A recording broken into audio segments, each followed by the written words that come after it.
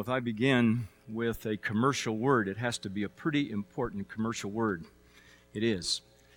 2 weeks from this weekend, the 20th through the 22nd of September, we will have a series of vision nights for our church. And we want to make sure that every person in our church family is impressed with the importance of these meetings.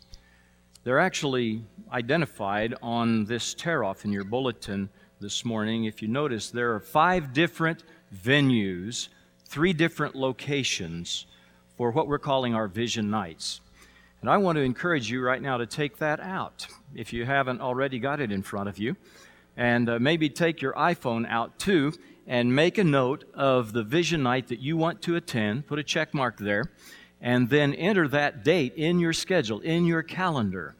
You are a part of a church that is not just existing, not just keeping the doors open from week to week to week. You are not a part of a business-as-usual church.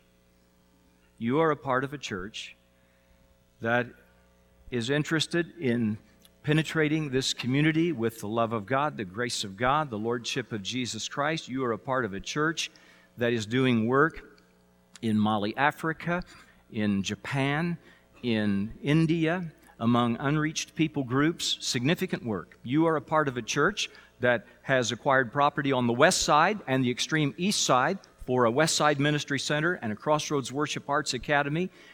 This outreach, we believe, will enable us to reach more and more people. Remember, we are a church that exists for the benefit of those who are not yet a part of our church family. And so this Vision Night will be an opportunity for you to hear firsthand reports that will be very engaging about what we are doing presently and what we believe that God's vision is for our church in the future. It'll be a wonderful time. All the venues will have the identical programs. We will have limited seating at the West Side Ministry Center and at the Crossroads Worship Arts Academy. And so we have to have tickets. Now, the tickets are free. The tickets is just a way that we control the crowds at each one of our venues. Now, for those of you who come to Crossroads, there'll be plenty of room in this room for that meeting. But the West Side and the Worship Arts Academy, both of those will have limited seating. The tickets are free. All you need to do is take your card this morning, drop it at the Connection Center. They will give you a ticket for the event that you indicate. You can plan to come, and I promise you, you will be thrilled. You will be blessed. And when people ask you about your church, you'll be able to say, here's what we're doing locally, here's what we're doing globally as a church. And so, promises to be a wonderful time. I want to make sure that you are impressed with the importance of this night, this event, and that you are a part of it. I would encourage you to weight it as heavily as you weight our weekend worship assemblies. Now, when I envision this series of messages through the first 8 chapters of the book of Romans in the New Testament, I thought I would call this series Chapters That Change Everything, because believe me, they do. The content of Romans 1 through 8 is absolutely significant in history and time and space. It changes everything about life on this planet and about your personal life. But upon further reflection and good counsel, I changed the series title to Ancient Words. And we're moving from the word wrath today to the word righteousness. We're moving from chapter 1, verse 18 last week. The wrath of God is being revealed from heaven against all the godlessness and wickedness of men who suppress the truth by their wickedness. We're moving from that this week to Romans chapter 3, verse 21. But now a righteousness from God which has been made known, to which the law and the prophets testify. This righteousness from God comes through faith in Jesus Christ to all who believe. And these 2 ancient words change everything. As today, we move from the bad news of the wrath to the good news of righteousness. Now, you've probably heard some of these good news, bad news jokes. Just to let you know what we're talking about here, The doctor says to his patient, "I have good news and I have bad news." The patient responds, "What's the good news?" "Well, the good news is that the tests you took reveal that you have 24 hours to live." "That's the good news? What's the bad news?" "The bad news is I forgot to call you yesterday." Or the wife to her husband, "I have good news and I have bad news." "Husband, what's the good news?" "The good news is that I found a picture in our closet that's worth $500,000. Husband, "Wow, that is wonderful. What's the bad news?" "The bad news is it's a picture of you and your secretary." Yeah.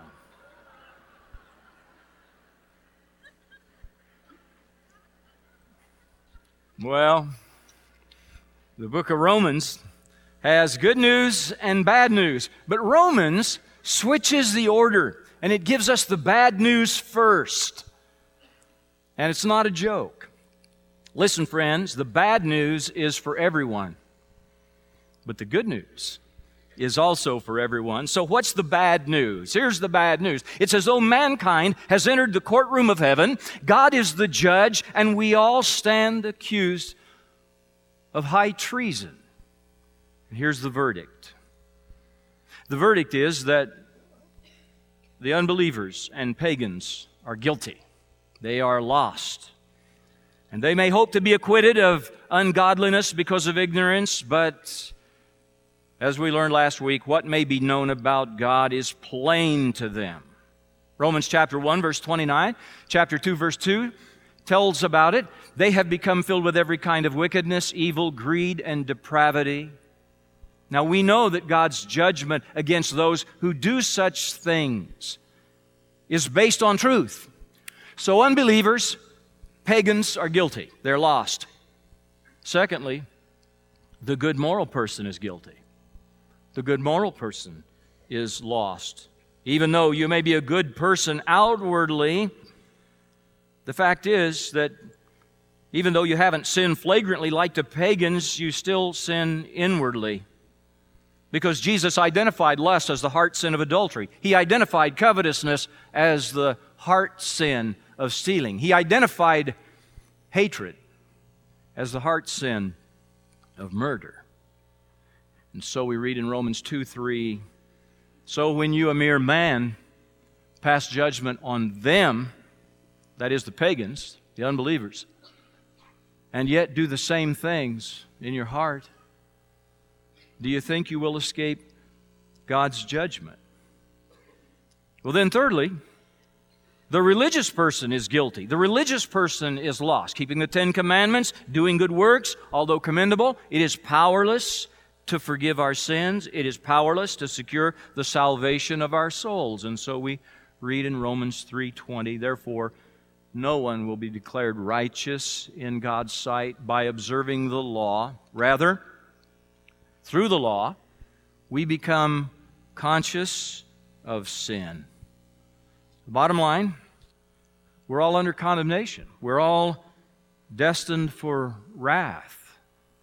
Paul indicts sinners and saints alike in the first 3 chapters of Romans. And look at his conclusion in chapter 3, verse 10. "There's no one righteous, not even one. There is no one who understands, no one who seeks God. All have turned away. There is no one who does good, not even one. There is no fear of God before their eyes." And then he double underlines this conclusion in chapter 3, verse 23. "For all have sinned and fall short of the glory of God." Okay. All this is bad news for sure. So what's the good news? Well, the good news is Romans 6:23. "For the wages of sin is death, but the gift of God is eternal life in Christ Jesus our Lord."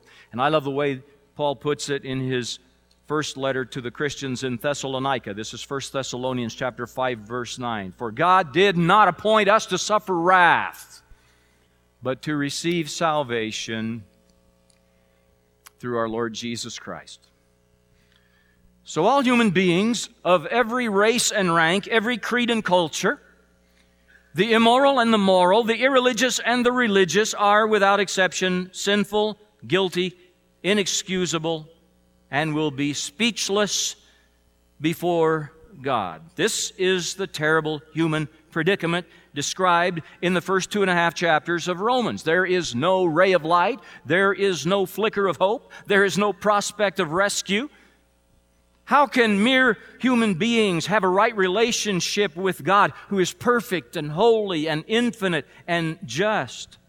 Well, Scripture makes it clear that there is a way to God. But it's not based on anything that we ourselves can achieve or accomplish. We can be made right with God, but not on our terms. We're all equally incapable of becoming right with God by our own power. We can be saved only by the provision of God's grace in Jesus Christ and His cross. And the opening words of our text today reveal the good news that we need to hear. But now, a new section of Romans begins with God Himself intervening on behalf of sinful, rebellious, independent, self-righteous people. Take a look at our text today, beginning in verse 21. But now a righteousness from God, apart from law, has been made known, to which the law and the prophets testify. This righteousness from God comes through faith in Jesus Christ to all who believe. There is no difference. For all have sinned and fall short of the glory of God, and are justified freely by His grace through the redemption that came by Christ Jesus. God presented Him as a sacrifice of atonement through faith in His blood. He did this to demonstrate His justice, so as to be just, and the one who justifies those who have faith in Jesus. I want to give you 3 important truths about this ancient word, righteousness, this morning, that's found in our text. And the first is that righteousness is from God. That's in verses 21, 22. Righteousness is from God. The law and prophets testify that God is the author of righteousness. It is from Him. Although the fallen condition of man is dismal and his despair is dark, suddenly the light shines, hope is revived, and the light and hope that come to this earth, they don't come from earth. They come from heaven. Salvation is from God, not man. Righteousness is from God. Now, every summer around here, it seems like we have a lot of road construction. I suppose it's like that everywhere. I don't know whether you're like me or not, but when I come upon road construction, I'm immediately looking for shortcuts to avoid it. Many times only to find out that they are not there. If up ahead I see traffic backed up, I see brake lights, I see those orange barrels and those flashing yellow lights, I'm immediately looking for an alternative route, a quicker way. I'm a person who believes that you just got to keep moving. You can't sit still. But often the shortcuts that I take turn out to be dead ends. The other day I was driving east on Lincoln Avenue, and I ran into the barriers. I just temporarily forgot about them, and there they were. So I turned and went south on Frame Road. I kept turning back onto dead-end streets, trying to find out ways to get through to Bell Road. Of course, none of you have ever done that. Now, I think this is often what happens when people are looking for a way to get to heaven. They're looking for a way to get right with God. Pretty soon they run into all kinds of dead ends.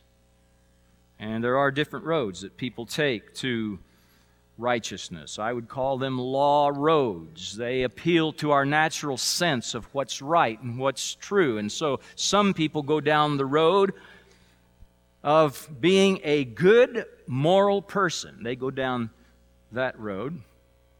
It starts out smooth and wide, but pretty soon you blow it morally. You do a shady business deal. You engage in cyber flirting or texting with someone. You lose your temper and curse a coworker or the driver of another car.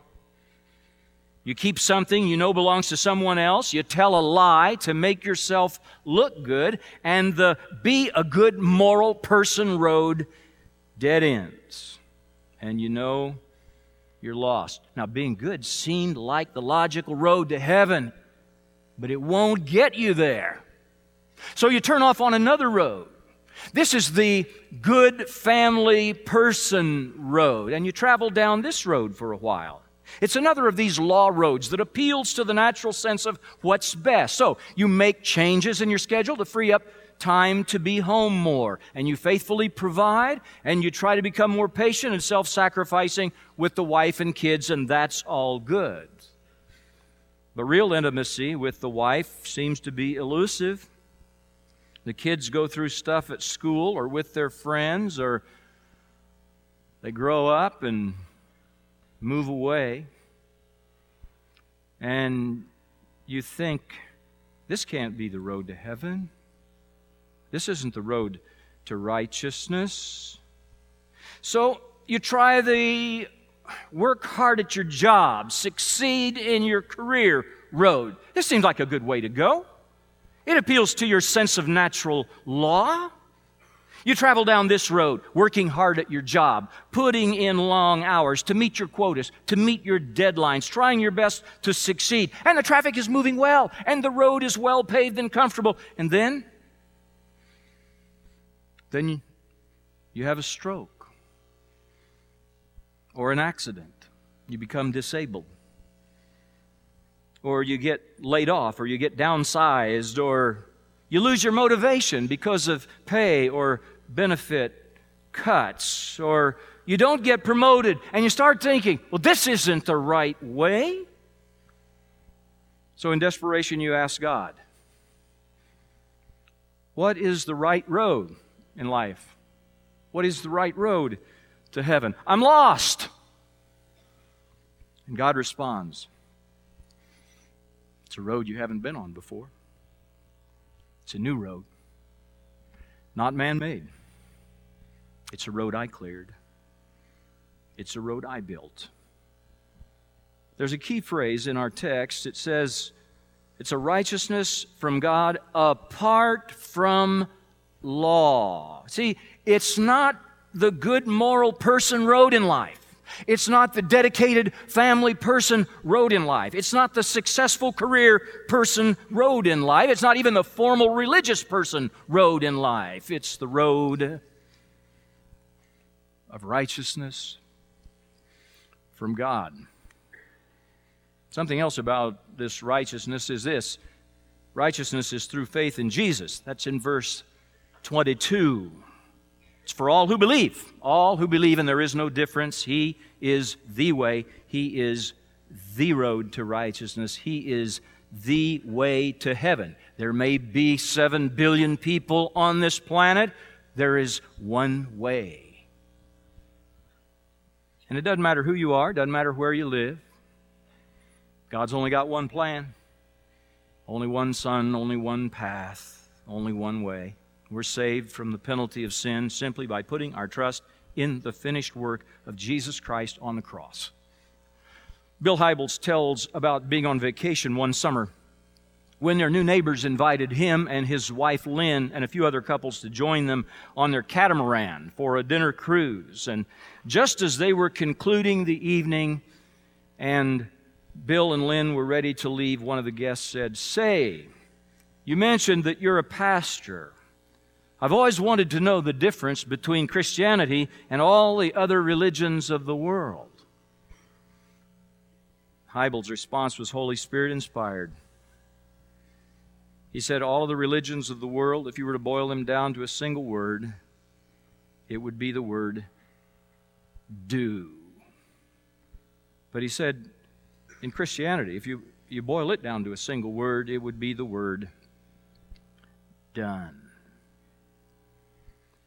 But putting our faith in Jesus as Savior, we've got to understand, is demonstrated by our obedience to Him as Lord. Now, it is not our good works that produce our salvation, but we have been created in Christ Jesus. We come into Christ and we begin to manifest good works that demonstrate that we know Him, that we belong to Him, that He is our Lord. You see, faith is not just mere mental assent. It is not just belief. Look at James chapter 2, verse 19. Even the demons believe and shudder. And James declares 5 verses later in James 2:24, you see that a person is justified by what he does and not by faith alone. And the only place in the entire Bible where the words faith alone appear side by side are right here, where it says a person is not justified by, or a person is justified by what he does and not by faith alone. Now, the fact is, faith is not authentic unless it includes obedience. That's why just a moment ago, when Patrick baptized Chris right over here, he asked Chris if he accepted Jesus as his Savior and Lord. Look at Romans chapter 1, verse 5. This is the Apostle Paul. Through Him, that is through Jesus, and for His name's sake, we received grace and apostleship to call people from among all the Gentiles to the obedience that comes from faith. You cannot separate obedience and faith. Jesus said, why do you call me Lord, and do not the things which I say? He said, if you love me, obey me. The obedience that comes from faith. And friends, the first priority act of obedient faith is it's baptism. In the book of Acts, it is included in each and every one of the 7 detailed conversion accounts of people putting their faith in Jesus. It is a same-hour response to hearing and believing the gospel. Read about it. Acts chapter 2, Acts chapter 8, Acts chapter 9, Acts chapter 11. 2 accounts in Acts chapter 16, Acts chapter 22. So someone is going to have to tell me why it is considered in some churches to be optional, an afterthought, a non-essential. Someone's going to have to tell me why it's performed in ways that are unknown to Scripture, like sprinkling or pouring. Where do we get the idea that we can tinker with something this important? Jesus submitted to baptism in the Jordan River, and He didn't even need to. When John the Baptist saw Him coming, John the Baptist said, I need to be baptized by you, and you come to me? And Jesus said in Matthew 3:15, let it be so now. It is proper for us to do this to fulfill all righteousness. It's the only command in Scripture given in the name of the Father, Son, and Holy Spirit. And if you claim to be submitted to the Lordship of Christ, why forego obedience to this clear and authoritative command? Why not obey Jesus? Why not follow His example? He didn't need to do it, and yet He did it because it was right. Perhaps there's someone here in the same place. You don't think you need to do it, but you ought to do it because it is right. So can you say today that your obedience is up to date? Baptism is a physical act that, apart from faith in the intervention of God, is completely meaningless, trite, and even a little humbling. But God, working through our humble obedience and submission, affects cleansing from sin, commitment to lordship, and the filling with the power and the presence of the Holy Spirit. I want to give you an early alert about 2 back-to-back weekends that are coming up soon. I want to give you kind of a save-the-date note here this morning. You've gotten those cards in the mail sometimes that say, save the date. More details to follow. I want to encourage you to save the dates. of November 2 and 3 and November 9 and 10, these two back-to-back weekends in November, we want to serve everyone in our church family, everyone in our community who are believers and want to get their obedience up to date. Husbands and wives, united in Christ. Children of an accountable age. Family and friends. Now, please don't wait until then if you're ready. But if you would be encouraged by several people taking the step of baptism with you, here is your opportunity. And our starting point classes will be happening in the weeks ahead between now and then if you want to prepare by learning more from God's Word. One more thing about righteousness. And that is, righteousness is by grace. Verses 24 and 25. We're justified freely by His grace through the redemption that came by Christ Jesus. God presented Him, Jesus, as a sacrifice of atonement through faith in His blood. Wow. I've got 2 minutes to talk to you about grace. So what's the most important thing I can say? Can I take you back to the courtroom? You and I are standing before our Creator and Judge. And the verdict is that we are guilty as charged of treasonous sins. And we anticipate the punishment of eternal spiritual death, and the sentence is about to be pronounced when Jesus, our defense attorney, our advocate with the Father, Jesus, the only righteous one, pleads His blood for us. And so, instead of hearing condemned, we hear acquitted. But you ask, how does Jesus do that for us?